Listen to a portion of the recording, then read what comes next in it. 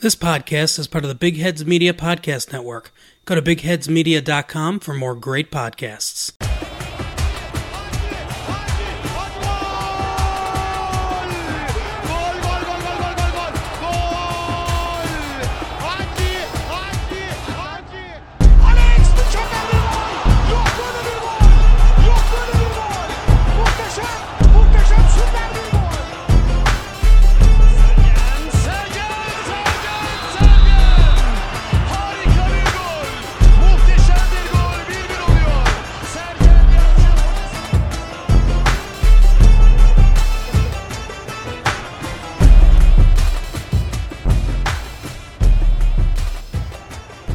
Hello, ladies and gentlemen.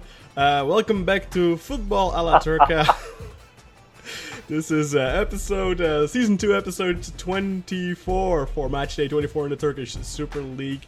My name is Kaan Bayezid and I am joined by the Göztepe Wonderkid Umut Naderi and also our Trabzonlu correspondent Jakub Marufolo. I don't have an original nickname for you this week, Jakub. You will have to forgive me. You disappoint me. King of the North. Yeah, last week I called him the fluffer of the King of the North or something. Yeah. Anyway, no Burak here this week. He was supposed to be here, but he had some emergency. Unfortunately, I don't think it's Corona, but you never know. And Özzer also couldn't make it this week, so it's just the three of us. We're a little later than usual. But we will do our best to provide you our very best content this week again. And we kind of ignored last week. We spoke about it briefly, guys, about Başakşehir in the Europa League. They had just lost 3-1 to Sporting, and we kind of glossed over it. I think I asked the question, are they going to pull another Mönchengladbach stunt out of their hat? And I think we all kind of thought, no, that's not going to happen. But guess what? They did. They most definitely did. Beating Sporting Clube de Portugal. It's not Sporting Lisbon, I was told once. You have to say Sporting Clube de Portugal. They beat them 4-1 in added time, though. It was 3-1 at full time, and then I believe a penalty in the 118th minute by Edin Visca made it 4-1. Great result, of course, for Turkish football. We desperately needed that after Beşiktaş, Galatasaray, Trabzonspor, and who was the other team? Of course, Malatyaspor going out in the qualifiers. So the three other clubs really disappointed this year, or the four other clubs, I should say. Although I think Malatya had a good run in the qualifiers, but they were just a little bit unlucky. But Beşiktaş, Galatasaray, and Trabzonspor especially, those three disappointed. But Başakşehir got out of the groups. In a very tough group with AS Roma, and Borussia Mönchengladbach, of course, and now they progress to the round of 16, where they'll face Copenhagen. Guys, what did you think of the performance of Başakşehir? Jakub, let's start with you. Well, I think we all have to give some of the Başakşehir fans. I don't know if there is a lot. Some explanation that we also just seem to gloss over their performance every time because we're pretty much all fans of the big four teams. But you have to give Okan Buruk props because he once again proves that he is actually a really good trainer. And the team is a team not to be underestimated. They seem to they have really great players in Visca, in Mahmut Tekdemir. I just forgot their forward's name. Dembaba, Enzo Crivelli. They are a pretty scary team. They just they flew under the radar for a long time because they are known as a government team and not having a lot of fans, but they play wonderful football. That they have shown for a couple of years now, but they're just unbelievable. And I hope that finally, now that we do, watch the games and give them a lot more props for it, they just keep going. We need some teams in Europe this year, and I hope they just keep on going the way they do. Yeah, and they're finally building up their coefficient, Umut, so that also bodes well for next season, perhaps, if they have to play qualifiers again. They're doing well in the league right now, so they are almost certainly going to go into Europe, at least into qualifiers again next season. They're up against Copenhagen in the round of 16. That is, of course, a team that managed to knock out Celtic. Yeah, that's not an easy match, but I do think in regards to who is left in the tournament, definitely a favorable draw, a match that they, well, a matchup that they could win. I'm not saying they have to, obviously. I think it's a realistic opponent for them to beat, but obviously they could go out against them as well. Copenhagen didn't come here by chance. Well, after a manager like Abdullah Avcı, who sends his C team to these European competitions and doesn't even care about winning there or scoring there, Okan Buruk is the man who knows these European games have worth and really crucial games, as he experienced the best of them. You know, he was a member of that team who lifted the UEFA Cup and the Super Cup back in the day, and right now he is going to Copenhagen, where he lifted the UEFA Cup back in 2000, and I believe he'll have his goosebumps when he arrived there, because even when I see the stadium, Copenhagen Parken Stadium, it brings back too many memories. Even though I haven't seen it live, but I watched it time and time again. It's a really important history for Turkish football, and I think Okan Buruk will do his best in order to qualify from this stage. Yeah, definitely. And let's pause a little bit and reflect a little bit on this performance against Sporting, because it's a match in which they went 2-0 up. I believe in the first half they just scored. Alexic scored a magnificent free kick just before halftime, making it 2-0. Then there was a phase in the match where Vietto from Sporting really should have gotten sent off, but was allowed to remain on the pitch. And of course, he is the one that ends up scoring the goal for Sporting, which at that point saw them virtually through. But then in added time, Edin Visca, who had really played a pretty poor match thus far in the game, curled it in from the edge of the area. Fantastic strike to make it 3-1, sending them into additional time. And then, of course, in the 118th minute, the same Vietto, who should have gotten sent off in this match before he ever got the scoring, committed the penalty foul, and there out Edin Visca converted again. At the time, I was really kind of distraught, because Dembaba was actually on the pitch and Visca still stepped up to take that penalty. And Visca is a decent penalty taker, but he has missed his share of crucial penalties over the last couple of years, including, I believe, one against Olympiacos in the Champions League qualifiers this season. Yeah, really, when you have Dembaba on the pitch, he did end up scoring, of course, Visca, but I think Dembaba should be taking those penalties. What do you guys think about that? I mean, I think it was in the heat of the moment. You know, every other player, deals with it in a different way. I remember back when the Netherlands were playing, I think in the Euros, that no player wanted to, do the penalties, and you just need to have a player that is confident in himself. And even though Dembaba might be a better penalty kicker at those moments, like there are only 2 minutes to go, you just need someone with the balls and with the confidence in himself to kick it. So as long as it's done with in coordinates with the manager, I don't think it's a big issue to have a player like that take it. What do you think, Umut? Well, I think Edin Visca is the right man, because I think he is the leader of the team, and we can simply call him the Başakşehir ambassador. You know, he is there since the club was called Belediyespor, Istanbul Büyükşehir Belediyespor, since I think 2011 maybe. So it's been like 10 years he has been there. So I think he is pretty much the leader of the team, and I think he's the captain right now. Yeah. Mm-hmm. So pretty much it's a good choice on their part because I think he is confident enough to take it, and he did score, and it's a pretty good achievement for them.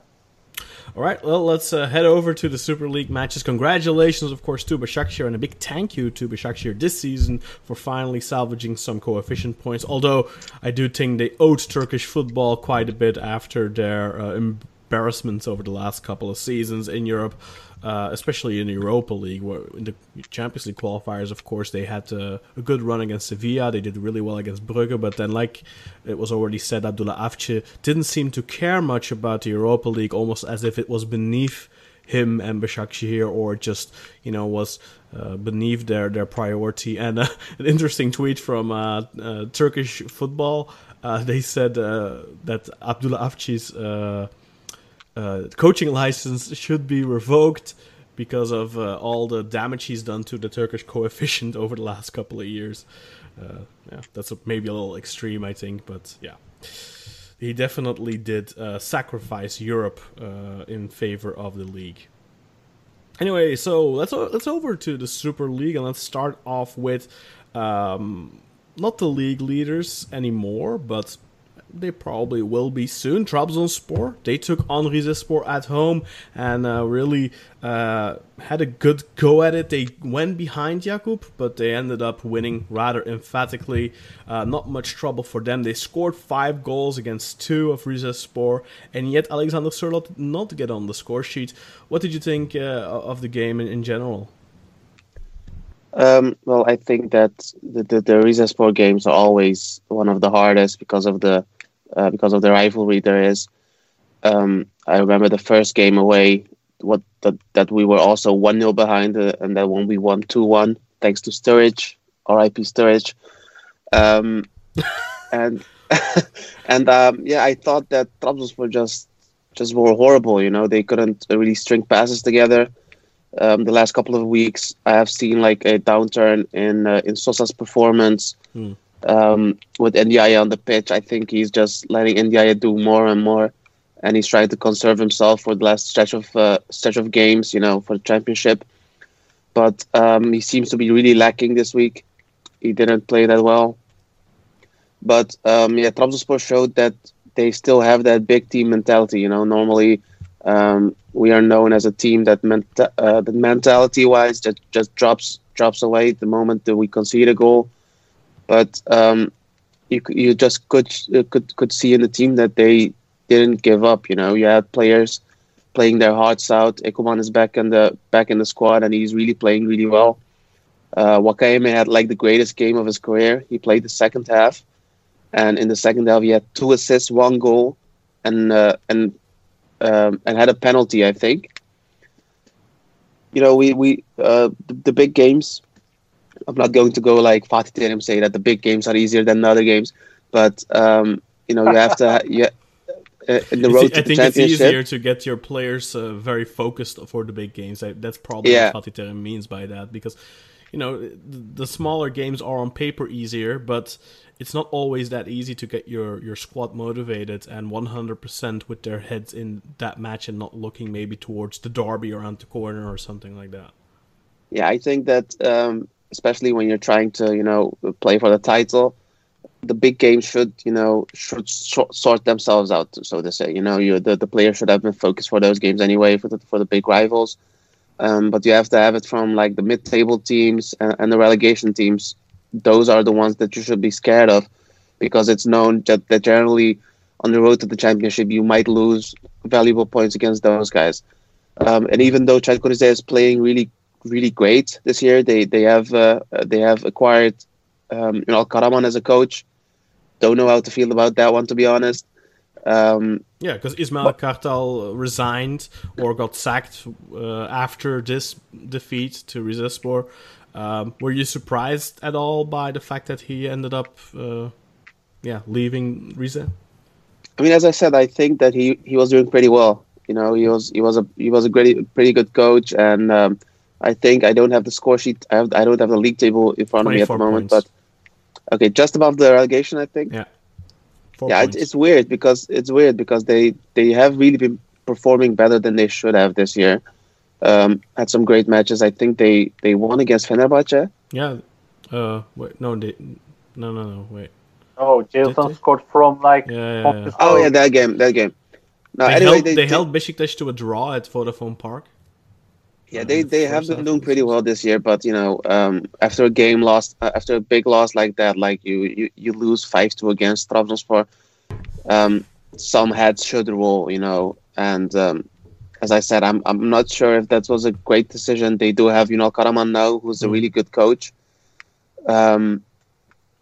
But we'll I don't see how good he is now. He had really good material at Trabzonspor. He definitely changed some things at Trabzonspor, maybe mentality-wise more than anything. In the sense that Trabzonspor, for the first time in a long time, looks really formidable in all the big matches, not just. They usually have like one or two good big games against Galatasaray, against Besiktas, but they tend to struggle against Fenerbahce. But that mental hurdle seems to have been completely gotten rid of. Again, we'll talk about this too midweek in the cup, of course. In the first leg of the semifinals, Trabzonspor beat Fenerbahce 2-1. That match was played yesterday on Tuesday.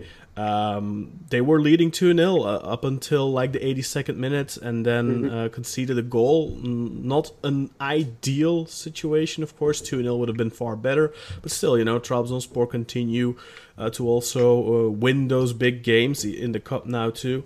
Let's talk a little bit about that. How do you see the chances for Trabzonspor going into that second leg now against Fenerbahce? Do you feel like they're closing in on that Turkish Cup final? I mean, I'm for the first time in a long while, I'm actually confident in the team, and I don't know if that's a good thing or a bad thing, but I'm just happy with how the team plays. We have some couple of issues where some players are underperforming, as I said. Sosa hasn't been doing that well. Normally, he's one of the stars of the team, and I'm one of the biggest fans of his. So it's disappointing to see. But I think that as long as we don't have like big injuries, from what I've heard, Yusuf Sarı is injured once again. He was in a tackle against Da Costa or something in the training, and it is said that he's gone for a long while once again for like a couple of weeks. And I think that as long as we don't have red card suspensions and things, and I don't think we have any red card suspensions, if I'm not wrong. No, Miguel was suspended against Fenerbahce, but he's back now, of course, for the league match this weekend. So I think we should be doing well. You have Ekuban coming back stronger than he is. The second goal, he had a wonderful run, and he gave a wonderful pass to Novak. Our left back scores a lot of goals, so I'm really happy with the whole contribution in the team. But I also thought that after the second goal, you could just see the Fenerbahce goal coming. I think it might be a little lapse. They thought that they had it in the bag, and Fener wasn't doing that great, to be honest. I think that this was one of their, one of their worst matches. They played at one point. I think they played like with 7 midfielders. Yeah, Gelson and Gustavo were playing center back, and Gustavo actually had a very good match at center back. I felt like he had a lot of crucial interceptions. He's so good. Yeah. Maybe they should have played him at the center back instead of Gelson for this season, and because Gelson, the derby a couple of weeks ago, of course, I think Gustavo was suspended for that, but he definitely does a better job there than Gelson does. I mean, it's just unbelievable. It's unfortunate that Burak isn't here, or Pat. But it's just really unbelievable how a big team like Fenerbahce just has been playing players out of position for like what seems like the whole season now, and you could see it in the way they play, in the mistakes the defenders make, that they just aren't used to playing in those positions. And against Trabzonspor, you could see that because outside of Luis Gustavo, I really didn't see anything that I liked of Fenerbahce. Normally, I'm a big fan of Kruse, but Kruse didn't get the ball at all. Ozan Tufan did something, I guess. Tolgay was pretty okay, but it was a lot of unsurety. I don't know what the best word to use here is, but they seemed like really wonky in the midfield, pretty much overall the team. And you could see it. Emerson has played his last game, which is really weird. He was fired in the weekend, but still played, still managed the team. And I'm wondering what the board is going to do at Fener, what they're going to do next year, but they just can't keep going like this. Yeah, let's talk about that quickly, because Fenerbahce, of course, over the weekend played in the league against Antalyaspor, and they played to a 2-2 draw there. And of course, after that match, Ersun Yanal resigned or was fired. We never really know in Turkey, what the deal is, but I'm sure he'll get a severance package. But he was still on the bench, of course, midweek against Trabzonspor. That was also, I believe, it was announced on Monday morning that Yanal will be leaving the team after the Trabzonspor match. So it's going to be curious to see who comes in as his replacement. But before we start talking a little bit about that, let's talk a little bit about Antalya match, because Lukas Podolski really stole the show here. Vedat Muric had opened the scoreline in the first half to put Fenerbahce ahead. I think this was a good game from both sides. Lots of attacks on both sides. Both teams wanted to score, wanted to play attacking football. Fenerbahce didn't necessarily start defending like madman, didn't park the bus after the 1-0, but then Antalyaspor really struck pretty quickly in the second half. Lukas Podolski with a very nice assist on the 1-1, and then again on the 1-2 he gave an assist from a free kick for the 2-1, sorry.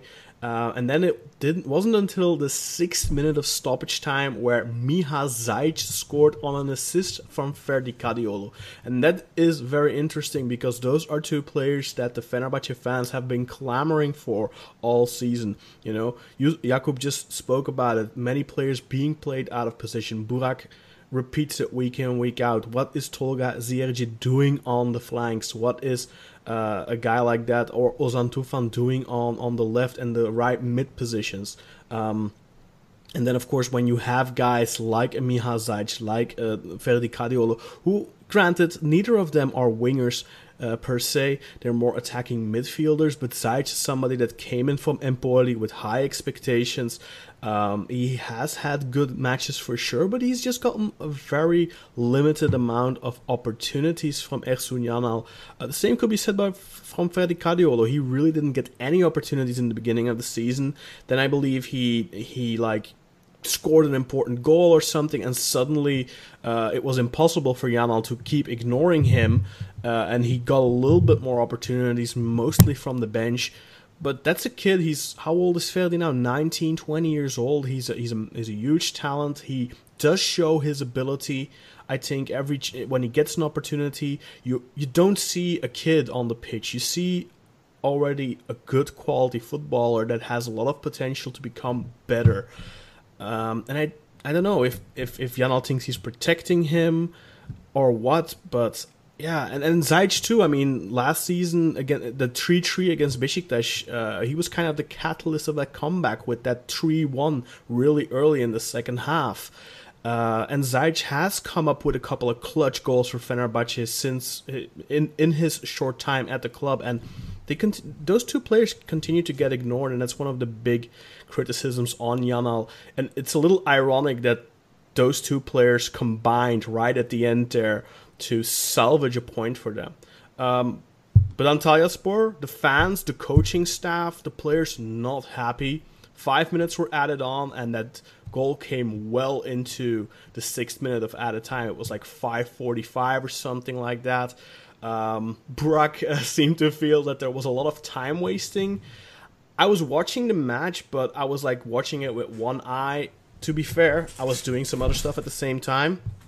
And I have to be honest, I don't feel like you can properly judge if there was a lot of excessive time wasting. But usually you notice when there is I didn't notice any injuries being faked, goal kicks taking 40-45 seconds to be taken, stuff like that. Did either of you watch the game live? Because obviously that's something you can't really gather from a highlight reel. I watched when I saw. Let me say it like this: the reason or the choice that I make to watch a game is dependent on how bad Burak is, going off in the group chat. So when I saw him flipping his shit, I thought okay, so I think he was mainly right flipping his shit about Podolski playing. Yeah, so well. And it was to be expected. But when I heard it, I was like, let me just take a look at the game. Yeah. And I'm pretty like-minded as you. I didn't think there was there was a big issue that warranted the extra minutes. But I also don't think that it was the Antalyaspor players or the Fener players were laying down a lot or doing stuff like that. It does feel a little like just keep playing until Fenerbahce scores or until whatever team scores. But I don't think it was a big issue in this game. What did you think, Umut? Was there too much time wasting that warranted that extra minute on top of the 5 that were already played? I don't remember, I don't recall it. Yeah, and that's the thing for me too. I don't really remember any time wasting. There's always going to be a little bit of time wasting. They're always going to steal a couple of seconds here and there when you're in the lead. That's normal. That every team does that, and matches still get ended at 94 when there's 4 minutes added, or 95 when there's 95. Well, I was really frustrated when we were playing versus Alanya. The Marafona wasted some time, but that was he's the cup. very famous for that. yeah. But that was the cup, not the league. Yeah, I didn't notice that. The difference is, of course, when you like me, you're just watching through one eye. This was an away game, obviously. When it's a home game for a Fenerbahce or something, then you notice it by just hearing the crowd whistle every time there's any time being wasted. So I didn't have the feeling there was a lot of time wasted, but maybe. But the thing as well is the goal came right after a clearance. But the problem with that clearance was it was intercepted 10-15 meters in front of the halfway line. So I think what most refs do, if that last ball gets blasted over the halfway line, they usually just blow their whistle to end the game. But because it was intercepted still on Antalyaspor's side of the pitch, he allowed that last ball to get pumped into the box, and of course, obviously, that it ended up being the equalizer. I completely understand Antalyaspor's frustration of, when you concede in the 96th minute when 5 were added on. It's always painful, but it's not like a friend of mine sent me a screenshot the other day of Benfica who had 8 minutes added on, and it was already the 100 minutes when they were still playing. So they had 8 minutes already added on at 1-1. They had just gotten a penalty in the 89th minutes, and then they still ended up playing 10 minutes extra. More than 10 minutes extra, so it wasn't that extreme at least. But yeah, Burak felt that there was a lot of time wasted, but I seem to recall another match earlier this season where I felt there was no need for extra seconds, and he was like, there was lots of time wasting, and I didn't agree then, and I don't know if I agree now, but I'll take his word for it. So yeah, Etzunial is gone, of course. Now, who is going to replace him? Burak has been advocating for Erol Bulut, but obviously he is still occupied right now with Alanyaspor. He could definitely come in the summer, I could see that, but that's not going to happen now. What do you guys think is going to happen at Fenerbahce? Are they going to bring in somebody permanently, or are they going to bring in somebody just to bridge the next couple of months? Like, for example, Aykut Kocaman was just released at Konyaspor, or what do you guys expect now? Tayfun Korkut was also being rumored, I saw. From what I've heard that Emre Belözoğlu was the one that was doing the training today. I don't know if it would be a smart decision, but I could see them, doing Emre a favor and maybe having him like a player coach. Because I don't know if it's smart to get someone for half a season, or just have him replaced at the end of the season, and I don't think that they can, have anyone join the team on a permanent basis right now, because I think that the best coach for Fener at the moment is probably Erol Bulut, and I don't see him leaving, at the moment at least. So I think, normally you just have a caretaker. They can't keep Ersun's assistant, can they? They just fire the whole team. They can if they want to. No, they can. They can do whatever they want. Maybe they'll do that. I don't think they will. But just for, you don't really have a lot to play for, to be honest. Not to be a dick or anything. Maybe the Turkish Cup if you score early at home during the away game for us. But outside of that, just give someone. You could probably just give Emre the reins and just let him do whatever he wants.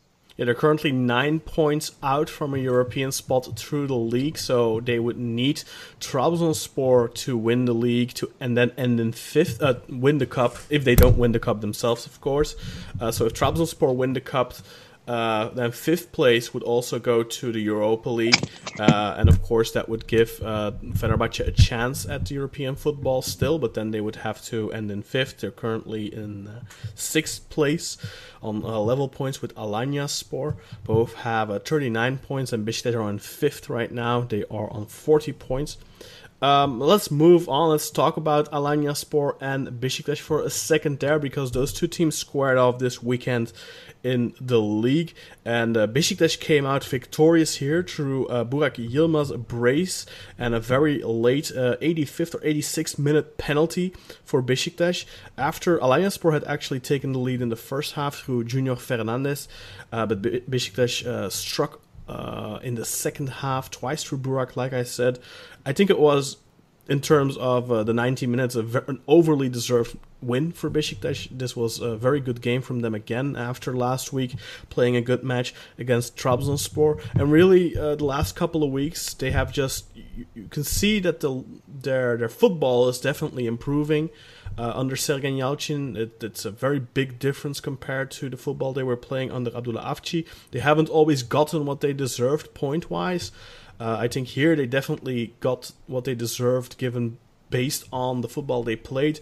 But they got it through a penalty that maybe shouldn't have been one. There was definitely a handball, but the ball also clearly came off of Kalker's foot before it hits his arm.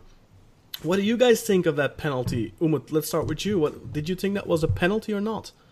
Well, initially, you can see the contact very clearly, so as referee did. But the important thing is if it's counted as a penalty there, because if his hand is in a neutral position or just waving away his hands, and I think that was a penalty because he was intercepting the ball while it goes to the goal's path. It would be a dangerous position for Beşiktaş there. But if the ball hasn't contact with who was the name of the defender? Kalker. Kalker's hand. So I think it was a penalty, in my opinion. But you have to keep in mind, yes, it's still going towards goal. Yeah. But it does, of course, the trajectory is slowed down significantly by the initial block. And does he really have the opportunity to remove his arm in time? I mean, it looked like a pretty clear accidental handball to me. Although he does seem to make a movement like a reflex. Sinan on the Black Eagles podcast said like you're being stung by a mosquito or something and you flinch. That's kind of what it kind of looked like. I'm not sure. I'm biased, of course, so I'm not going to say anything right now. Why not? Well,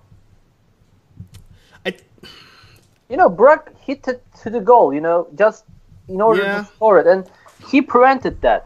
I know it came off from his feet, but it's still, I don't know. These are two great positions, too hard to handle. the letter of the law, of course, says that if the ball comes off of the player's body, like head or foot or leg, and then hits his arm, and that there usually will not be a penalty. So according to that law, this should not have been a penalty. What does that usually define? Yeah, that's the thing, you know? That's where at least some interpretation. Jakub, what did you think of this position? Should it have been a penalty or not? I watched this game with a Beşiktaşlı friend of mine, and we always give each other, crap. So the first thought I had was it was never a penalty. Şike did that, but I don't know.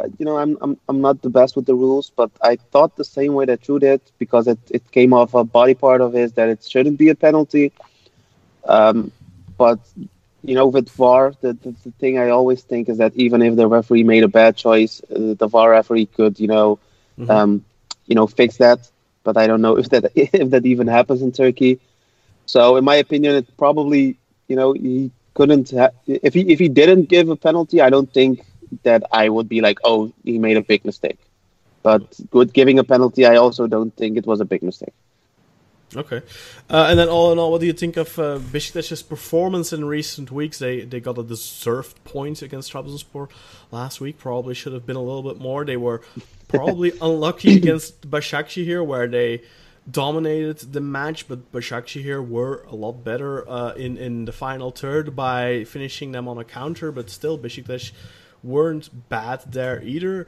If you compare Beşiktaş right now and you compare it to like the final weeks or even the entire period under Abdullah Avci, are you guys seeing a significant difference?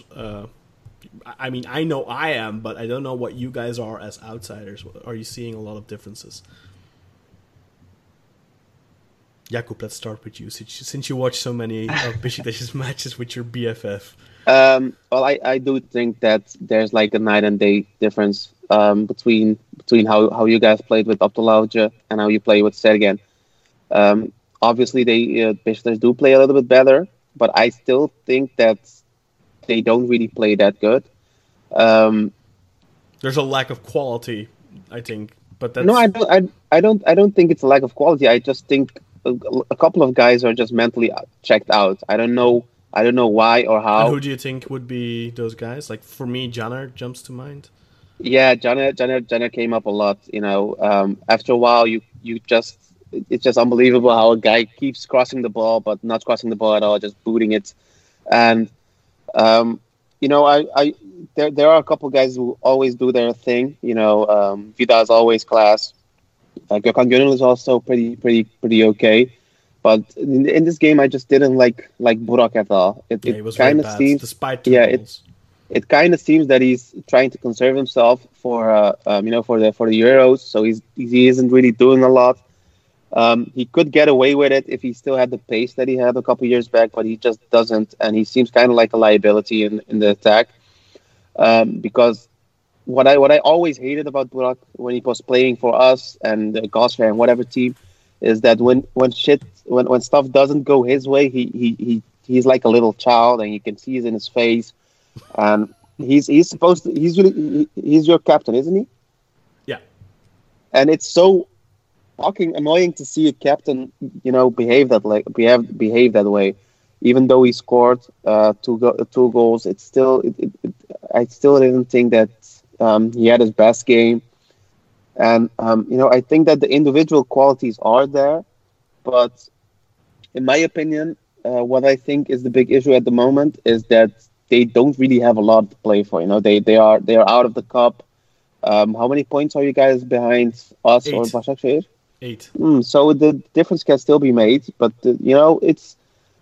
I don't know. It doesn't seem like the It's a huge gap. Beşiktaş needs Trabzonspor to win the cup if they hope to go to Europe. Realistically, I think, or Başakşehir, Galatasaray, Trabzonspor, Sivasspor need to seriously falter and start losing a lot of matches. I mean, if I was in Sergen's position, I know that this game was a pretty difficult one. I would have put Umut Nayir in pretty much like 60th minute or something, because I was getting so frustrated with Burak, and You You can't say that, but then he scores twice. no.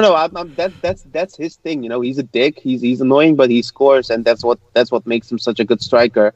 But he just sucks up the whole attack. And Nkudu, did Nkudu play? Yeah, he was good in this game. Yeah, I did like him because he's a really fast player. He's a really agile player, and he always passes his man. But then the end product doesn't come because you have Slowpoke in the as a forward.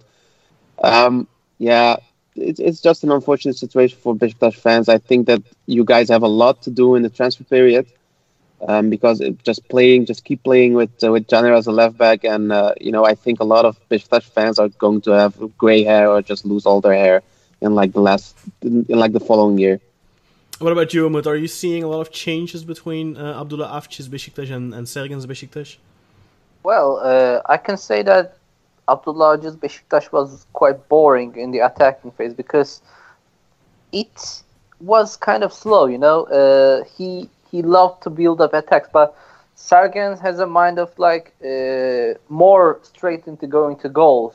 So he uses his wingers as regular wingers who dribble past, fast-paced, and Beşiktaş are also going more through the center now. I felt like under Avci, they were relying ridiculous. It was almost like under Güneş the last 2 seasons where every ball was going to Quaresma and then he would just pump it in the box.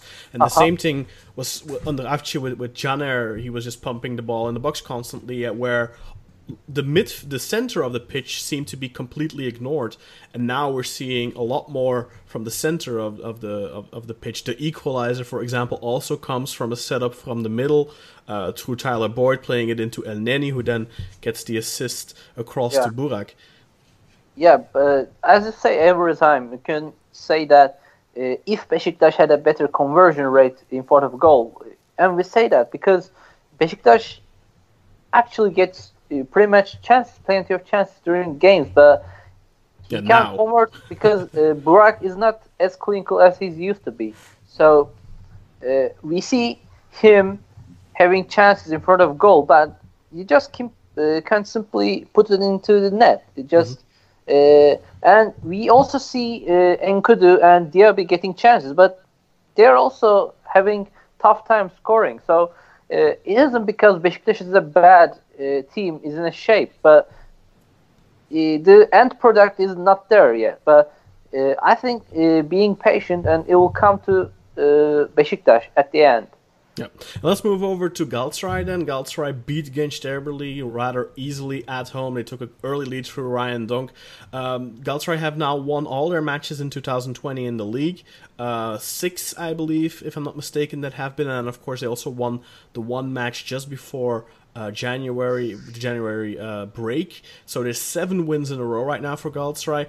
What is the big difference between the first half of the season's Galatasaray and the second half of the season's Galatasaray, Umut? Well, I think the main difference is the team has now a shape of a fast-paced ideology. We have Henry Onyekuru right now, and on the other side, I think because of Linus's arrival, as he is registered to the team line again, so that maybe pressured Mariano to the edge, and he's been performing really well, and he, I think, made his 6th assist in the league, and all 5 of them came in the second half of the season. Yeah, that's correct. I'm not sure, actually. He got 4 in the second half of the season that I know of. Yeah, it could be. Did he assist the second Falcao goal? The last one, the 3-0? Did he assist that? Because I know he... No, the last one came from Feguli.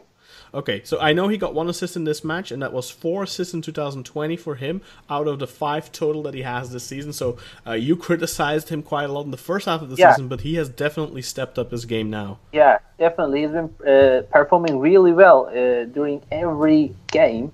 I think it could be because of Linus's arrival, and it could be because of the other wingback, Marcelo Saracchi, because as the game is balanced in the both sides of the pitch, Now we don't rely on Mariano's feet anymore, just like desperately. We have another alternative on the other side of the pitch, and it actually doesn't give him too many responsibilities on the field, and he doesn't have to rush himself or like forced to perform himself. So he is in a better mentality, I think, right now. And seeing Galatasaray, we saw once again Terim started with Radamel Falcao instead of Adem Büyük. I have no clue about that, why he insists on playing Falcao. Maybe he's trying... scoring now. He's scoring, but these are easy games. Also, Adem deserved it better. As he was performing consistently. So I think he deserves a little bit chance after these games. He's been scoring and scoring after, and he saved a lot of matches as well. Last week I said it was okay. It was a high tension game. It's a derby, and long years of not winning there. So Fenerbahce unbeaten in Sarajevo. So you can see the reason behind it. Falcao, who has many years of experience in these kind of games throughout his career, many times. But Adem is suddenly a dropped player to the substitute, and I don't know why. But Fatih Terim knows Adem Büyük will be ready when he is called upon again. I think Adem Büyük knows, look, I'm the second guy here. I'm behind Radamel Falcao, but he is the type of personality he's going to be ready when he's called upon. So I get where, because Falcao is scoring. If he wasn't scoring, then it would be different. But he's scoring goals now. He's scored twice here. Of course, he scored last week from the penalty spot against Fenerbahce. He scored, is it 6 goals in his last, or 8 goals in his last 6 games in all competitions? Yeah, so, I mean, Özer is completely on the Falcao bandwagon, of course, but you don't seem to be. Has he not impressed you in recent weeks? I think he's been picking up matches, game I can perform. Like, you did see that in his Fenerbahce game, he played brilliantly. Like, he opened up space for Onyekuru time after time, pulling Serdar and Jailson to his side, and on the other side, Onyekuru is fast-paced man, having the room to sprint it off, and had too many chances in front of Fenerbahce goal. But this time, I don't really get the impression on him, because he misses a lot. Like how you're frustrated with Burak, I'm frustrated with Falcao as well. And checking right now, I can see that in 12 games he has been 12 league games he scored 8. And in total, in 18 games, it's 9.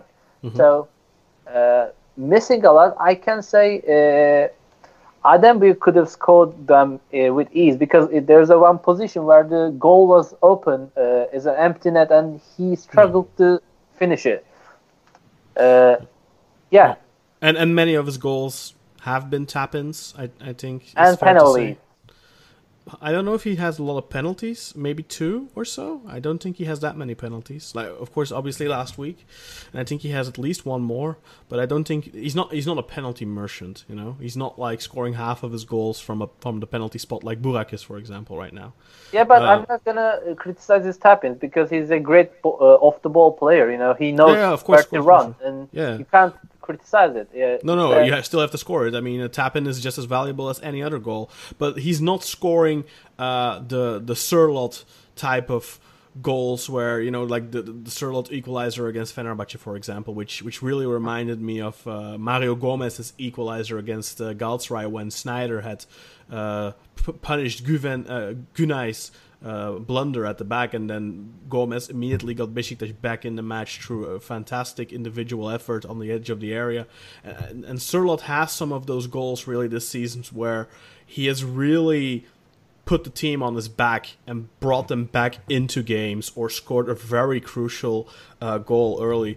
And that's something that we see. I actually posted a stat on Twitter earlier today where I'm not looking at the total goals necessarily. I'm looking at the total first goals. So, from the 19 goals that Sørloth has scored this season, 10 of those have been the opener of a match, which we all know the opening goal is usually the hardest goal. Once you get that first goal, then it can snowball. Then you can get 2, you can get 3, you get 4. If you're a good team, then you can build on that. But the first goal is usually the difficult one, especially against tough defensive units. For example, a Rizespor who like to organize well, make it difficult, and defend. Those first goals are very important, and therefore it's an interesting statistic. And so it's obviously the leading goal scorer both in total goals, but also in the first goal stat, which he has 10 in.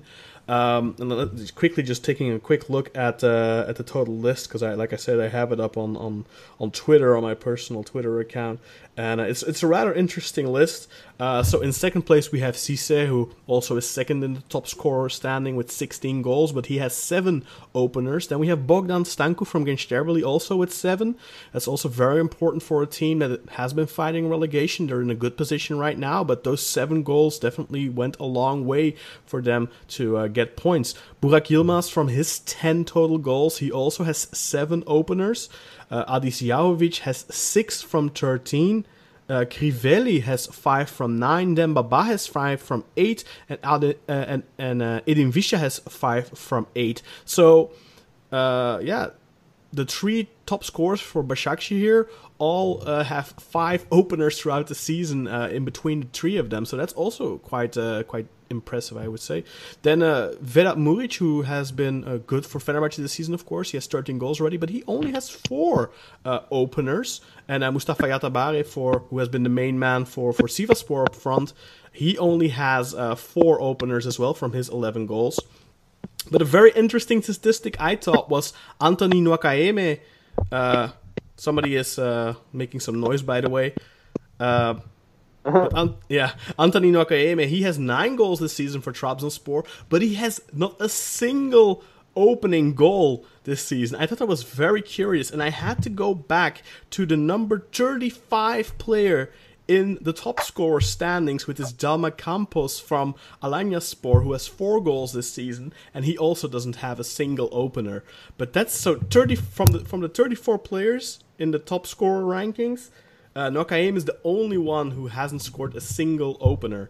I thought that was very curious. Falcao, by the way, from his 8 goals in the league, he has 3 opening goals. I thought it was a very interesting statistic. Also, having scored about goals, I have to mention that Ömer Bayram is right now with 10 assists in the league, and he is the leader of that list, and putting him top of the assist table above Edin Visca, who has 9 assists, and he just delivered a similar corner to Ryan Donk as just he did in the derby to open up the deadlock there. And I think he's a real man, knows how to bend the ball from the dead balls, just like how Dennis Turich did a few seasons ago. He's now doing the similar thing, not really, lethal in the open game, do you call it that? Open game? He has a good amount of assists from open play too, I think. Yeah, but he's not as lethal as the dead balls.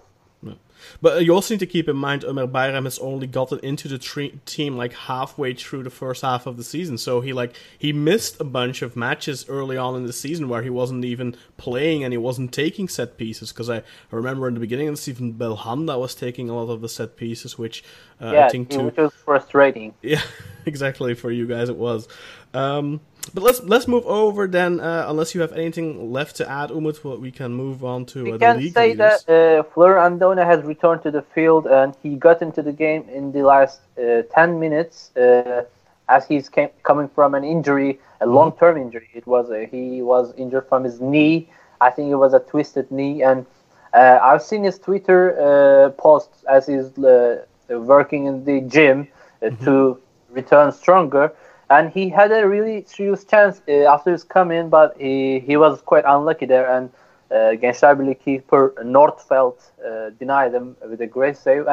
But Andone looked pretty weak and fragile during the duels against his defenders.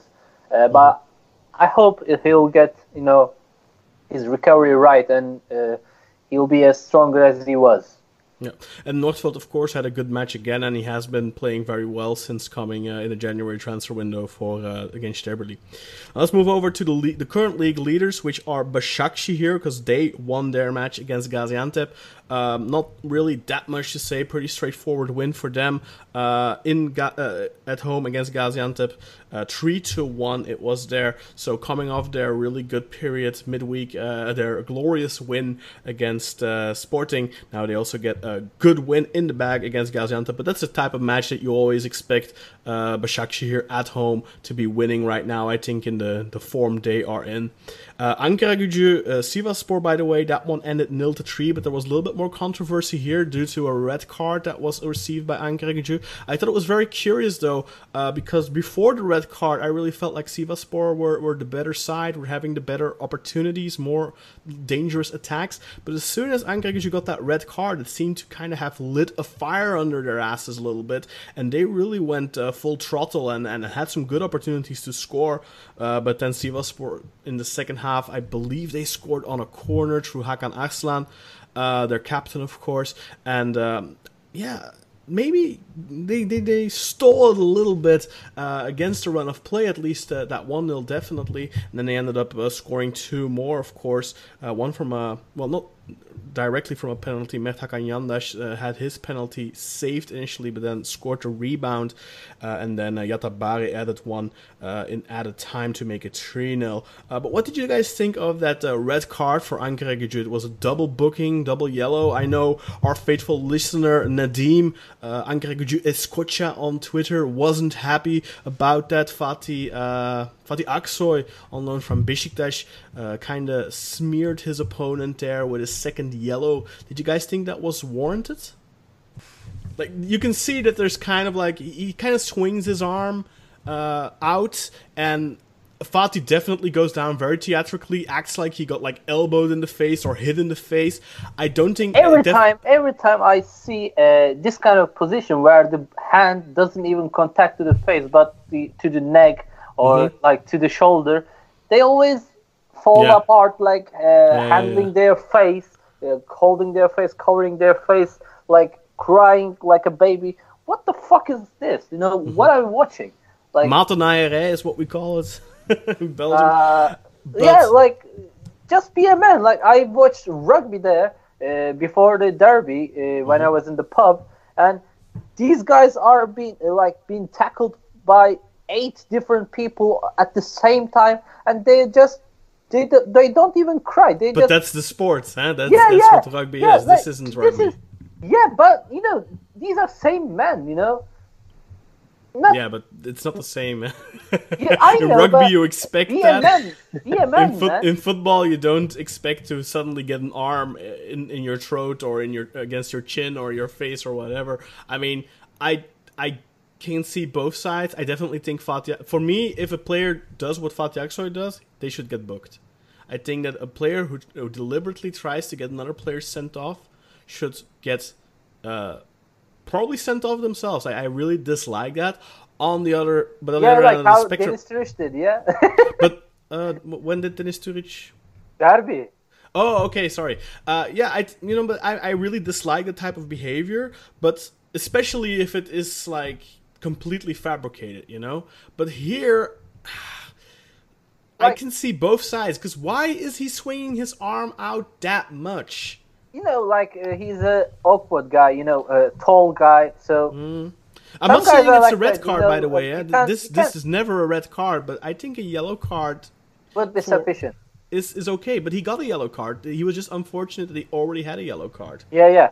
But I mean, I just looked at it. I think that the first yellow is just an obvious yellow, but the second one, those positions, like how Umut is being angry about it, I also think it's really stupid. But I think that flopping or Schwalbes are a part of the game, so it's unfortunate, but it is what it is. But I just, in my opinion, I think the same way as you do. I think that Fatih Aksoy should have, just for his theatrical dive, should have, I don't think he should have gotten a yellow, but still, it was a pretty it was a pretty dumb decision by They the should referee. make it a rule. If there's Can I say one thing? Like, Yeah.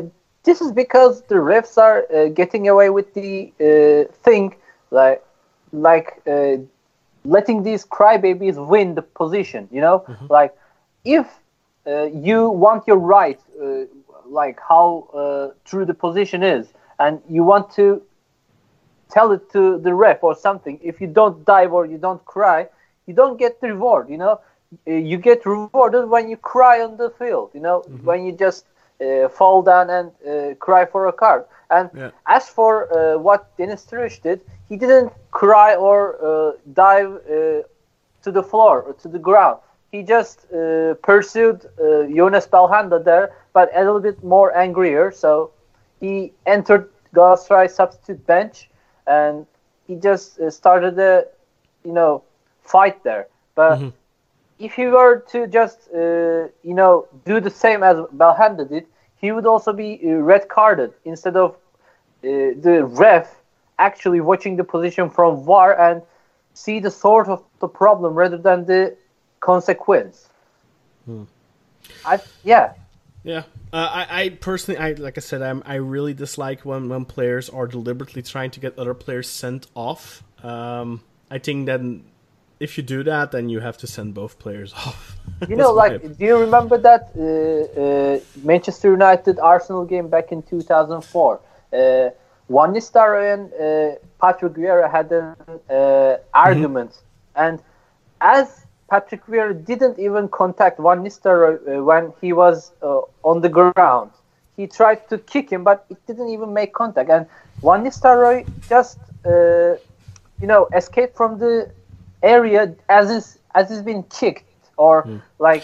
But that's like let's say a guy pulls a gun on you and he shoots and he misses. Should he not go to jail? No. This is football. Like, I give an example from rugby, and you disagreed with me. If you try to punch someone or you try to kick someone and you miss because you're an idiot, then you still deserve to get a red card. But in that particular position, Van Nistelrooy acted like he got hit, but he didn't get hit. But still, that's that. Yeah. Yeah, that's a deserved red card anyway. Yeah, like in this position, Ankaragücü won. Yeah, but he's not hitting him or anything. This is not like an aggressive movement. This is just a guy who wants to just screen the ball, protect the ball in his hands, and his elbow just unfortunately come to his neck or shoulder, but not to his face. I know that face is a that danger zone. Any move comes to face should be red carded in any way. But if it's like you can see it the position from the reviews, so I think there should be a difference. Yeah, unfortunately, yellow cards don't get VAR reviews. I think they have to change that. If a second yellow should get also a VAR review, I think. That should really be. I think that's really something. Do you think that will make a difference? I think it would make. I think that would make a difference, because how often have we seen a second yellow that is probably not worthy of a yellow card, and then the player gets sent off? And I kind of feel like referees can still, like, if a ref really wants to sabotage a match, like, they can't really send off a guy without warrant. Direct red, but they can give a second yellow and just nothing that VAR can do about it if they wanted to. I'm not saying that that's the case, but anyway. So quickly, one point I want to point out to Başakşehir. We were talking a lot about Enzo Crivelli, and I know I'm jumping around a little bit now, but back to the Başakşehir match for a second here. We spoke a lot about Enzo Crivelli at the beginning in the first half of the season. We spoke about Sørloth, Muric, and Crivelli at the time. How all three of them were in amazing form in the first half of the season, and we even made that poll, like, who would you prefer, Sørloth, Muric, or Crivelli? And Crivelli at the time was doing really well for Başakşehir, but he hasn't scored in 2020, actually, at least not in the league. He's still on 9 goals, the same amount of goals he was on in the first half of the season. But then we have seen Demba Ba enter the fray. He's come into the team, and he's got 8 goals already now for Başakşehir. Crivelli is still playing, by the way, but he's just playing more on the wing now. Yeah, it's interesting to see how they shifted that, and how Demba Ba is being very important right now for the team. And I think he's not just contributing through his goals, but he's also linking up really well. He's laying off the ball, holding up the ball, providing it for Edin Visca to start a promising attack and stuff like that. So it's very interesting to see that right now. And also harkening back to my point earlier, where both Crivelli, all three, Crivelli, Visca, and Demba Ba, have 5 opening goals. I think that's interesting as well, for sure. And that definitely deserves a little bit of credit from Okan Buruk, because he deliberately went away from a striker that did really well in the first half of the season, but he decided to put Demba Ba in there because he services his needs more, and then he shifted Enzo Crivelli to a different role. But of course, he's still contributing. Anyway, so then we pretty much covered all of the top sides in the league, I think, in terms of the title picture, the European tickets. Let's look lower now. Of course, we already spoke about Ankaragücü, and we know they are still in the bottom 3. But there's a couple of other teams involved there. Let's start off first with the Denizlispor Malatyaspor match. This match also important for that relegation battle. I feel Denizlispor won this one 2-0, which gets them out of the relegation zone, at least for the time being. Denizlispor are currently sitting pretty comfortably at the moment on 27 points in 10th place, which puts them 7 points above the drop-off mark, but you never know, it can go really quickly in the relegation zone. But a 2-0 win for Denizlispor. We were talking about Denizli just last week, how they weren't looking so fresh, and this was really a match between two teams that have been on very poor form in 2020, especially Malatyaspor now. They have lost all of their league matches in 2020. Ever since firing Sergen Yalchin after their loss in the cup, which was before the start of the second half of the season. This was in end of January, so I think, in the cup against Sivasspor. They lost 4-1, and they fired Sergen. And ever since that, they lost all 6 matches they have played. They ended the first half of the season in 8th place. Now they're already finding themselves in 13th place. So, plus, they, of course, have accumulated 0 points in 6 games. They now are only 4 points above the drop-off, and they are simply the team in worst form in the league. They haven't won a match in 8. So the last 8 matches they have failed to win.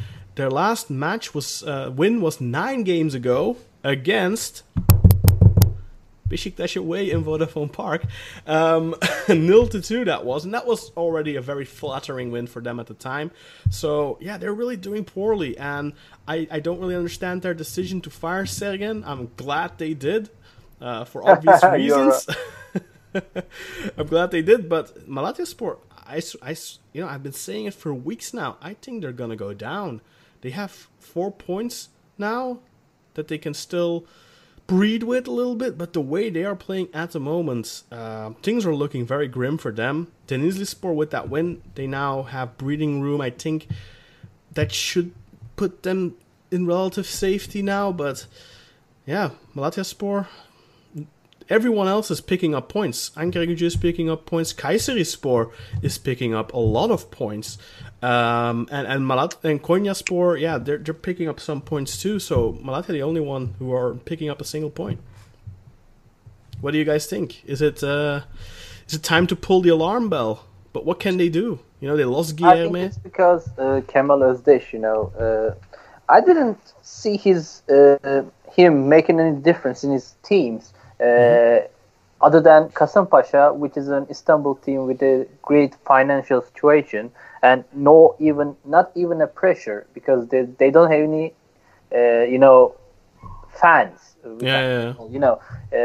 They're more or less like Başakşehir, but more of an history team compared to them. But even then, I think after Sergen and his charisma, his influence in the team, Kemal Özdeş couldn't make any difference and any influence in that team group after Sergen's departure, because Sergen is a man whose history is beyond reach, and he has done it all, and he's been through all, and he also has the characteristic to influence all the players, because he's already the man. You know what I mean? He's the influence in the point. So Kemal Özdeş is not like that. He's like a winger, wingman there, like so, like the second man. And I don't think he'll ever reach the charisma that Sergen put there and influence the players under his command. So I think the team is doing pretty bad under his command right now. Yeah, I honestly, I think I said this last at the end or preview of the season. I expected Malatyaspor to struggle, but that was based more on the fact that they had to play European qualifiers and stuff like that. And we've seen in the past with, for example, Karabükspor and Konyaspor, that when you have to do when you have that European schedule for teams like that, it can mean some struggle. But they had a good first half of the season, and I was very surprised, pleasantly surprised by Malatyaspor. But two key factors in their performance, of course, were Guilherme and Jahovic, and both of them were let go or allowed to leave, whatever you will, during the January transfer window. Guilherme going to Trabzonspor, Jahovic going to Antalyaspor, who were at the time in the relegation zone, but now they have climbed to safety. But that definitely has cost them as well. You know, they let go of Sergen, but they also let go their two most important offensive players. And yeah, it's just costing them dearly right now. I think they may have sold off their future in the Super League for 700,000 euros, which is what they got for Jahovic. The hard situation. I mean, if you look at the squad, I have the top scorers of this season in front of me, and you have Jahovic at number 1. He is gone. Bifuma's number 2 with 6 goals. He is injured. Guilherme is third with 5 goals. He is gone. So you know you the top three guys you are supposed to be dependent on just don't score or are injured or left the club, you know. And if you take a look at at how they did before they sacked Sergen, when did they exactly sack Sergen in the winter break? They sacked him right after the cup loss against Sivasspor 4-1. Oh, so that was in January. Yeah, so he was still on the bench for the last league match in 2019, which ended 1-1. Yeah, because if you look at the first half of the season, they won against Başakşehir, they lost against us, they drew against Galatasaray, and they drew against Fenerbahce, and they won 2-0 against Beşiktaş. So they actually, the games that they should have probably lost, they actually didn't do that bad. Mm-hmm. But after Sergen was sacked and Kemal Özdeş came in, didn't he? Yeah. It just went to shit, and now they yesterday signed Hikmet Karaman, which once again enforces my thought that there are actually like 4 trainers in the league that just Turkish coaching carousel. I have to say something. There should be a limitation about how these teams are sacking their managers in the same season. You know, like. Yeah. They are like going all around. Like, what are they doing? You just fire one manager and the other team just signs him. Like, what happened to? I'm talking about what happened to Bülent. What was the name? Bülent Uygun. Yeah, Bülent Uygun. So like, horrible coach. What are you doing? Yeah, I'm thinking the same. Yeah. Well, he wins here. No, man. Does he though? And also Bülent Korkmaz. Bülent Korkmaz, I think, is a horrible manager. No disrespect to his footballer career, but he's a horrible manager because if right now Konyaspor relegates, it will be the 4th team he relegated. Like that's a good segue because Konyaspor also had a very important match in the relegation battle. They played a direct rival, Kasım Pasha, and for some reason I am really in the mood for Karpuz right now. I don't know what that is. But Konyaspor played against Kasım Pasha, and that was a very important match for both teams. That match ended in a scoreless draw. which really doesn't help either side, really. Kasımpaşa with that have 20 points now. Konyaspor have 22, so they're 2 points above the drop-off. Bülent Korkmaz has been in charge for 3 matches at the moment, I think, at Konya, and I believe they got 2 points. But they really, but they should be really picking up more, and it doesn't really help either side. And Ömer Ali Şahiner is something that jumps out to me every week when I watch the matches or I watch the highlights. He's always one of the players that jumps out because he gets in positions and stuff like that. But that was a guy that 2 seasons or so ago, or even I think like a year ago, we were talking about him maybe. Meaningful, yeah. Yeah, but we were talking about him possibly going to Fenerbahce and stuff like that. When I remember talking to Burak, I think I talked to Burak about it, like when Aykut went back to Fenerbahce, he and I were talking about, well, should he take Ömer Ali Şahiner with him perhaps? Because Ömer Ali Şahiner was really a hot commodity at the time. A very good Turkish player, and it just seems like he has missed his window right now, where he has just decided to stay loyal to Konyaspor. But I don't know how old he is now, like 27 or something probably. He probably missed that opportunity for him to go to a bigger club, and potentially now he's looking at a relegation with Konyaspor. And in part that will maybe be his fault, because he had a couple of really big opportunities in this match that he really should have put in away. And he didn't, of course. Yeah, Konya definitely one of those teams also that just aren't on a good form trajectory.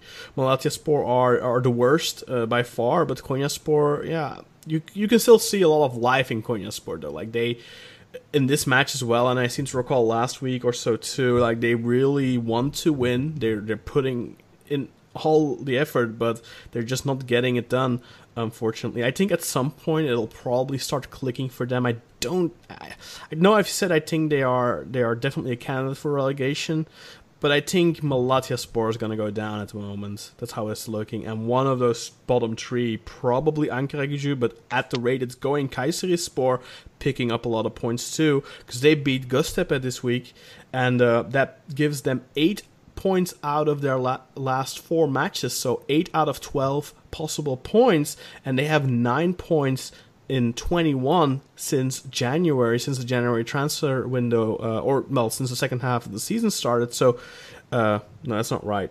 But they still have 9 in 21, so they have, I guess, 9 and 18 or whatever.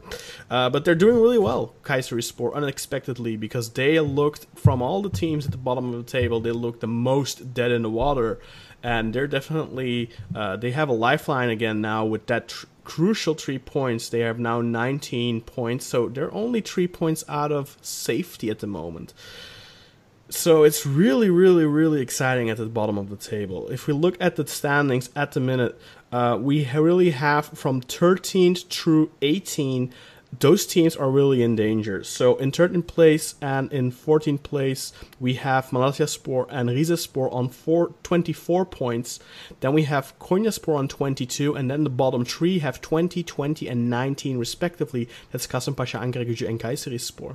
So really, from 18th through 13th, all those teams, 3 of those clubs are very close to relegation right now. And then we have 3 teams that are kind of hovering in the middle of the table who are safe-ish, but they can't rest on their laurels just yet. Denizlispor and Gençlerbirliğ both have 27 points, and then Antalyaspor has 26. From those 3, I think Gençlerbirliğ and Antalyaspor definitely have a good form trajectory and don't have that much to worry about. Denizlispor now got a crucial win against Malatyaspor, but still they have been playing abysmal football, so they can't slack off. Then in 8th and 9th place we have Göztepe on 34 points and Gaziantep on 31 points. So those are 2 teams that are definitely safe from relegation, knock on wood for them, but they are also kind of still in contention for Europe. If Trabzonspor win the cup, then they still have a chance at 5th place. currently at 5th is Beşiktaş with 40 points, and then you have both Alanyaspor and Fenerbahçe sharing 6th place on 39 points. So Göztepe are currently 6 points out from 5th place, so it's probably gonna be tough, especially since there's really 3 clubs vying for that position. It's probably gonna be Beşiktaş, Alanyaspor, or Fenerbahçe who will be clinching 5th place if the top 4 doesn't change, of course. At the top of the table right now, Başakşehir with 49 points, Trabzonspor, Galatasaray and Sivasspor all in 2nd place with 48 points, but Trabzonspor still have that match in hand against Malatyaspor in Malatya, and of course, given the way Malatyaspor have been playing in 2020, you would think that King Sørloth will bag in a couple of goals there and bring the 3 points home, but you never know. It's football, of course. Anyway, guys, do you have anything else to add in regards to the standings right now? No, but I do have something else. As you guys all probably know, it has been a couple of horrible weeks for the Turkish national team. We had the news yesterday that Cenk Tosun was injured and probably will lose like 6 months. So he won't join us for the Euros. Ozan Kabak is gone. Ozan Kabak has just been injured today or yesterday. But he may only be out for a couple of weeks, though. Between 9 and 12, I heard. But with him trying to come back, right? Yeah. Mary Demiral is injured. Yusuf Yazıcı is injured. Mm-hmm. How do you guys feel about with Cenk gone? I can see Adem Büyük maybe being called up. Mm-hmm. Yeah. But the defense is starting to become a little too tight, in my opinion. How do you guys feel about it? Umut, you go ahead. Well, it's a tough situation, but I can say we still have Serdar Aziz in the defense. I know he's not top notch, but still having Çağlar Söyüncü there as the leader of the defense.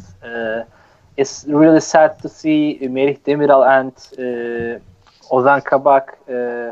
We still have Kaan Ayhan too, and he's played a lot of matches for us at central defense and did really well. So. Yeah, he's really good there too. But Merih Demiral and Ozan Kabak missing their first ever international competition. Merih will probably be fit though. I don't think so, man. He might not be match fit, but I think he'll be in the squad. I think he's gonna get called up and he's going to the Euros. Yeah. Also, losing Cenk Tosun is a big issue as well. I don't know. Şenol Güneş will rely on Burak once again, but it's a little bit more risky. And I think, as Jakub said, Adem Büyük probably will be the option there, as he's doing really great for the Galatasaray. And he's on his form right now. So, yeah. Who else do we have except for Enes? Yeah, that's the issue. I think time to call up Umut Bulut. No. Umut, how is Umut Bozok doing in France right now? He had a good. They say he's a good player, but I don't think he's like more of a player than Mevlut is. Yeah, he's similar height and stuff like that. I think to Mevlut, isn't he? Would you call Mevlut to the national team if you don't have any strikers? Not now, but probably not. But years ago we did. I mean, when he was still in France, he was a regular call-up, and he didn't play much. But we have to. We don't have any other choices, man. Like you just have to maybe persuade Adis Yahovic into our national team who hasn't played for Macedonia yet. I don't know. I think he probably has, I would imagine. So that's the issue. We don't have any strikers. That's like how Brazil is right now. Like they don't have any natural strikers in their national team as well. Like sucks that Sørloth is playing for Norway. Yeah, and also the best striker in the world right now, Erling Haaland, is from Norway as well. Yeah. Well, best striker in the world. Yeah, maybe, yeah. He's definitely the most informed striker. Yeah. And for me, I think, what I really saw from the national team is Meri is really the leader of that defense. I mean, you said Çağlar, but maybe Çağlar can take that. Maybe he's not available right now. But I think it's difficult to just slot into that role of being the defensive leader. I think Meri was such a big personality for Turkey, and Çağlar. I don't know if he's doing really well at Leicester. He's having an amazing season. He's having an amazing season with Leicester, and I don't know if he's really a leader on the pitch. I don't watch a lot of Leicester games, so I don't really know if he's much of a leader figure there. The second man, I think Phil Jones. Was it Phil Jones or Evans? I always mix them both. They're from Manchester United. What was the other defender in Leicester? Was it Phil Jones? No, it was Evans. It was Evans. Evans. Phil Jones wasn't. Yeah, so Evans, I think, is the leader defender, and Çağlar is more like the second man, who is the more Johnny pacey. Evans. Yeah, Johnny Evans, more of a pacier man there. Well, Kaan Ayhan has put in a lot of good shifts for Turkey, so we have to hope for Meri. I mean, the reason we got through the qualifiers was just having an amazing back line, I think, and a good solid goalkeeper with Mert, and then just Meri leading that back line. He was really the most important figure, I think, one of the top three, if not the most important player in our qualification campaign, I feel. And Çağlar grew into it during the qualification campaign because he wasn't even starting in the beginning a couple of matches. It wasn't until he really started starting for Leicester, I think, that that channel really started counting on him. And Kaan Ayhan was actually playing quite a lot. And then I think he moved Kaan to right back a couple of times when necessary. But definitely. Ayhan as well scored a crucial goal during the against France. Yeah. And against France, and then he scored twice against France, didn't he? Didn't he score in the home game too? The 2-0, wasn't that Kai Hanan as well? Yeah. As far as I'm remembering. Yeah, it was Cengiz opening the score. I think it was Kaan scoring the 2-0. Might be mistaken. Might have been Meri, but I'm not sure. Anyway, Turkey being hit by a lot of injuries, and it's a shame because this is really an exciting generation, and also I think it's also good for Turkish football if we have a good Euros, because it also shows, look, we don't need that damn foreigner restriction, because all these guys, the reason why the Turkish national team is successful right now is because these talented players are moving from the Super League or even the TFF First Division to Europe. These aren't all German Turks or Dutch Turks or French Turks or whatever. These are Turkish Turks, the real thing, like Umut, like the Gustav Wonderkid. Not like myself and Jakub. These are the real thing, real Turk. They don't eat pig and they don't like that again. Yeah. Anyway, I think this national team, this generation, we all have to hope they do well, because I think it stops the people who for some reason want to bring a foreigner limitation back. I don't know why, because of their managerial earnings. Yeah, but no, but the big people pushing for it are politicians. They are pushing for it, and the funny thing is, Turkish football is an enormous economical crisis, especially the big clubs, and they want to bring that rule back so we can start paying 6 and 7 million again for Ozan Tufan, and Tarık Çamdal. Yeah. Anyway, let's head quickly to the fixtures for next week, and then we'll be ending it at that. I think I deleted my notes again. Now I have to go through my trash can. Why do I keep doing that? There we go. So, the fixtures for match day 25 coming up. On Friday, Beşiktaş take on Ankaragücü. Then we have Malatyaspor, Konyaspor, Gaziantep Football Club hosting Trabzonspor, Göztepe hosting Başakşehir. That's definitely an interesting one, I think, for Başakşehir, a good test for them. Fenerbahçe host Denizlispor, Kasımpaşa Kayserispor, a really important match for the relegation zone there. If we can have a winner there, they could theoretically be out of the relegation zone, depending on what Konyaspor do.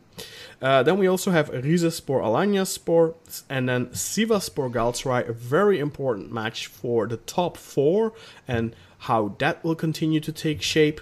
And then finally we have Gençlerbirliği Antalyaspor, which right now is kind of the battle between the teams in the middle of the table. So I would probably, if I was a betting man, I'd put money on a draw there. I don't know. Just quickly, Umut, what are your expectations against Sivasspor? Are you nervous for that match? It's your second big test in 2020 in the league?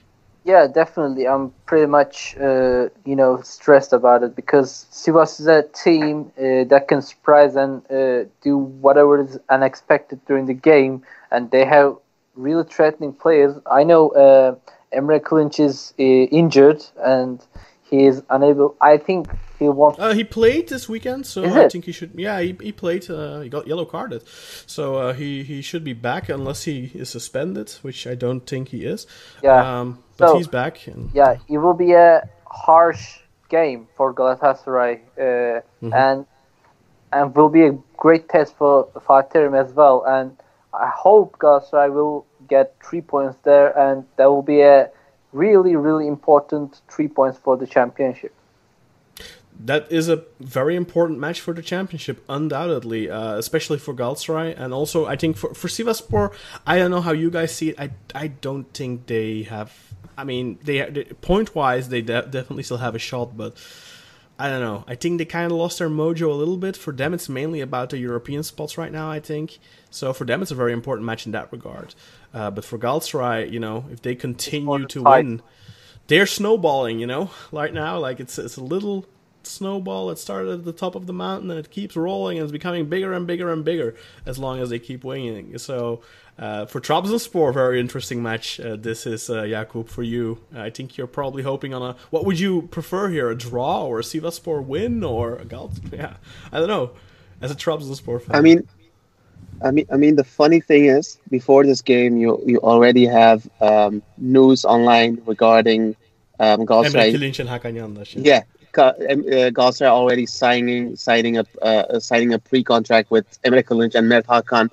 As Galatasaray used to do. Because that's Galatasaray. That's Galatasaray's way of winning difficult games. This recurring. It isn't. It isn't the I think first time. it's an ordered news. How. That's possible. It's possible. Yeah, they are doing it. They're doing it every time when it happens to be a big game.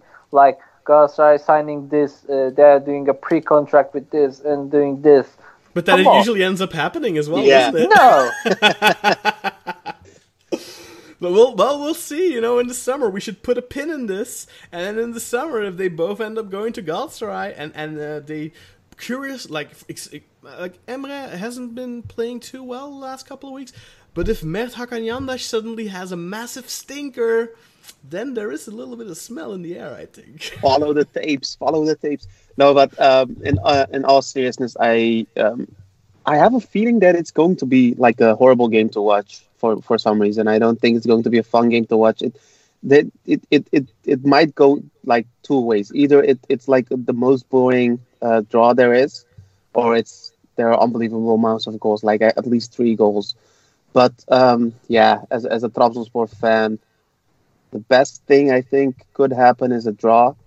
But with the form that Galatasaray is in, I do see them winning this. So I hope I'm wrong. If I was a Trabzonspor fan, I think I'd be hoping for a Sivasspor win, to be quite frankly, because like you said, the form Galatasaray are in, they need a stick in the wheel, because Galatasaray heading into the final stretch. With this amount of confidence, we saw it last season. They for the entire season they played like shit, but then suddenly they get in that zone and then they start winning everything. And they've won literally everything in 2020 so far in the league. So if I was a Trabzonspor guy, I'd be hoping for a Sivasspor win, I think. I mean, they play against you guys next week, the week after. Yeah, but it's in Turk Telekom, so they'll probably get a goal straight from a throw-in. Oh my that should have been for us. Okay, and then like I said, really big match in the relegation zone. But those matches, like we saw this week as well, they usually end 0-0. Kasımpaşa Kayserispor, the two, 1 on 20, 1 on 19 points. Kayserispor, the team in form out of the two. Kasımpaşa not playing great, but also not dead yet. What do you guys think of that? Logical scoreless draw, or you expect someone to win? Probably a draw. What do you think, Umut? I don't know, man. These are. I think it will be a draw too, like Jakub. Well, you know what I'm gonna do? I'm gonna make it fun. I'm gonna make a little betting coupon here. I'm gonna ask you both. Beşiktaş Ankaragücü, 1x or 2? Jakub, start with you. Beşiktaş. Okay. X. Umut. What? Umut? Did you say X. Beşiktaş? X. X? So a draw. Okay. Yeah. Malatyaspor, Konyaspor, 1x or 2? Jakub, you first. Probably an X. Okay. Umut. Konyaspor. Gaziantepspor, Trabzonspor. Of I course. don't bet. I don't bet on Trabzonspor. Okay. You're not Daniel Sturridge. We didn't even talk about that. Yeah. Forget him. We should talk about that. Well, let's finish our coupon quickly. So what do you say, Umut? Gaziantep, Trabzon? Trabzon, of course. Okay. Göztepe, Başakşehir. Başakşehir. Başakşehir. Yeah. Fenerbahçe, Denizlispor. Denizlispor. X. Kasımpaşa, Kayserispor. A Kayserispor. draw. Okay. Rize, Alanya. Alanya. Alanya. Sivasspor, Galatasaray. A draw. Hard. Draw. That's what she said. I think Galatasaray, but I haven't taken part, so yeah. Anyway, Gençlerbirliği, Antalyaspor. Antalyaspor. Antalyaspor. Okay, I take a draw. Anyway, so let's quickly talk about that then. Daniel Sturridge has been released from his Trabzonspor contract. This is our final subject. And first, I think we all kind of thought, like, what's this? Why is it happening now? But then the news started coming out, I think in The Guardian and stuff, that apparently he has been suspended for, 4 months? Yeah. 4 months of any football because of something that happened back in 2018. Of course, in England, it's allowed to bet on transfers, and supposedly he told his brother that he's probably going to go to Sevilla, and that was treated as like insider trading, insider information. So, he got suspended for that and stuff like that. Kind of crazy. But Sturridge put out a very classy video where he said that, look, I came to a mutual understanding with Trabzonspor to terminate my contract. I'm not going to take any more money from the club when I'm not able to play, which is very classy of him. And then he also, he said something that I found curious, is that, look, the FA have looked into it and stuff, and my brother never placed a bet or anything. So, such a weird situation. Plus, why should a player not be allowed to tell their family about their future? This is ridiculous. And he also said, look, I don't think it should be possible for players for people to bet on transfers. Yeah. I think it's very unfair what's happening here. From the information I have, obviously I haven't looked into it closely, but seems a very unfair situation here for I mean, it's. I do think that you should be fined for insider trading. I wouldn't call this inside trading, but still. Yeah. But supposedly there was like a message that he wrote to his uncle or something, telling him that I'm going to Sevilla. Bet this much money on it. If I don't go there, I'll refund you. Something like that. And it's just so unbelievably dumb from a player that earned a crap ton of wages in just in give England. Him the money then. Yeah, no, but outside of that, why even bet? When you earn like he was supposedly earning 2.5 million with Trabzonspor. No, 1.5 million with 2 million signing bonus each year. So you are already earning around 3.5 million euros. Why would you do this? And before he came to Trabzonspor, he was probably earning something around that. 4 or 5 million Liverpool. pounds probably. Yeah. Yeah. Maybe So it's just unbelievable. He got a Gökdeniz inside of him. I mean, if it was just that he wrote to his uncle and said, like, listen, this might happen, and then his uncle went and did this outside of his his decision making, I would be angry about this also. But if you are a guy that messages the guy and that says, like, do this, if that is true and he did exactly do that, then okay, then I understand it. But if he just said, look, yeah, I'm probably going there, and that's it, that's the end of it, then I think it's very unfair to punish him, because you can tell your fucking family. I mean, that's the people you should confide in and talk to, and what do you think? Blah blah blah. Anyway, yeah, I think we've gone long enough. I'm not sure how long we've been recording. Probably close to 2 hours. So it's another lengthy episode of Football Alltrekken. But guys, I want to thank you very much for joining me this week, and of course thank the listeners again for joining us. And yeah, thanks all for listening. We had a lot of listeners last week. I guess that was due to the fact that we were announcing the winner of our shirt contest. But stay tuned, because we will be doing stuff like that more often in the future, most probably. And I'm also kind of working on a couple of things right now where we will probably be doing some bonus stuff in the future, but still have to work out the logistics. But we're planning of doing a little bit more with our Patreons and giving them more bang for their buck in the way of a bonus content. But that's something we'll be announcing down the week. Yeah, again, guys, thanks, and thank you for listening, and adios, muchachos. Thank you very much. Thank you very much, everybody.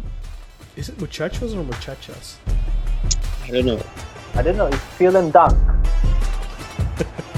Dankeschön. Dankeschön.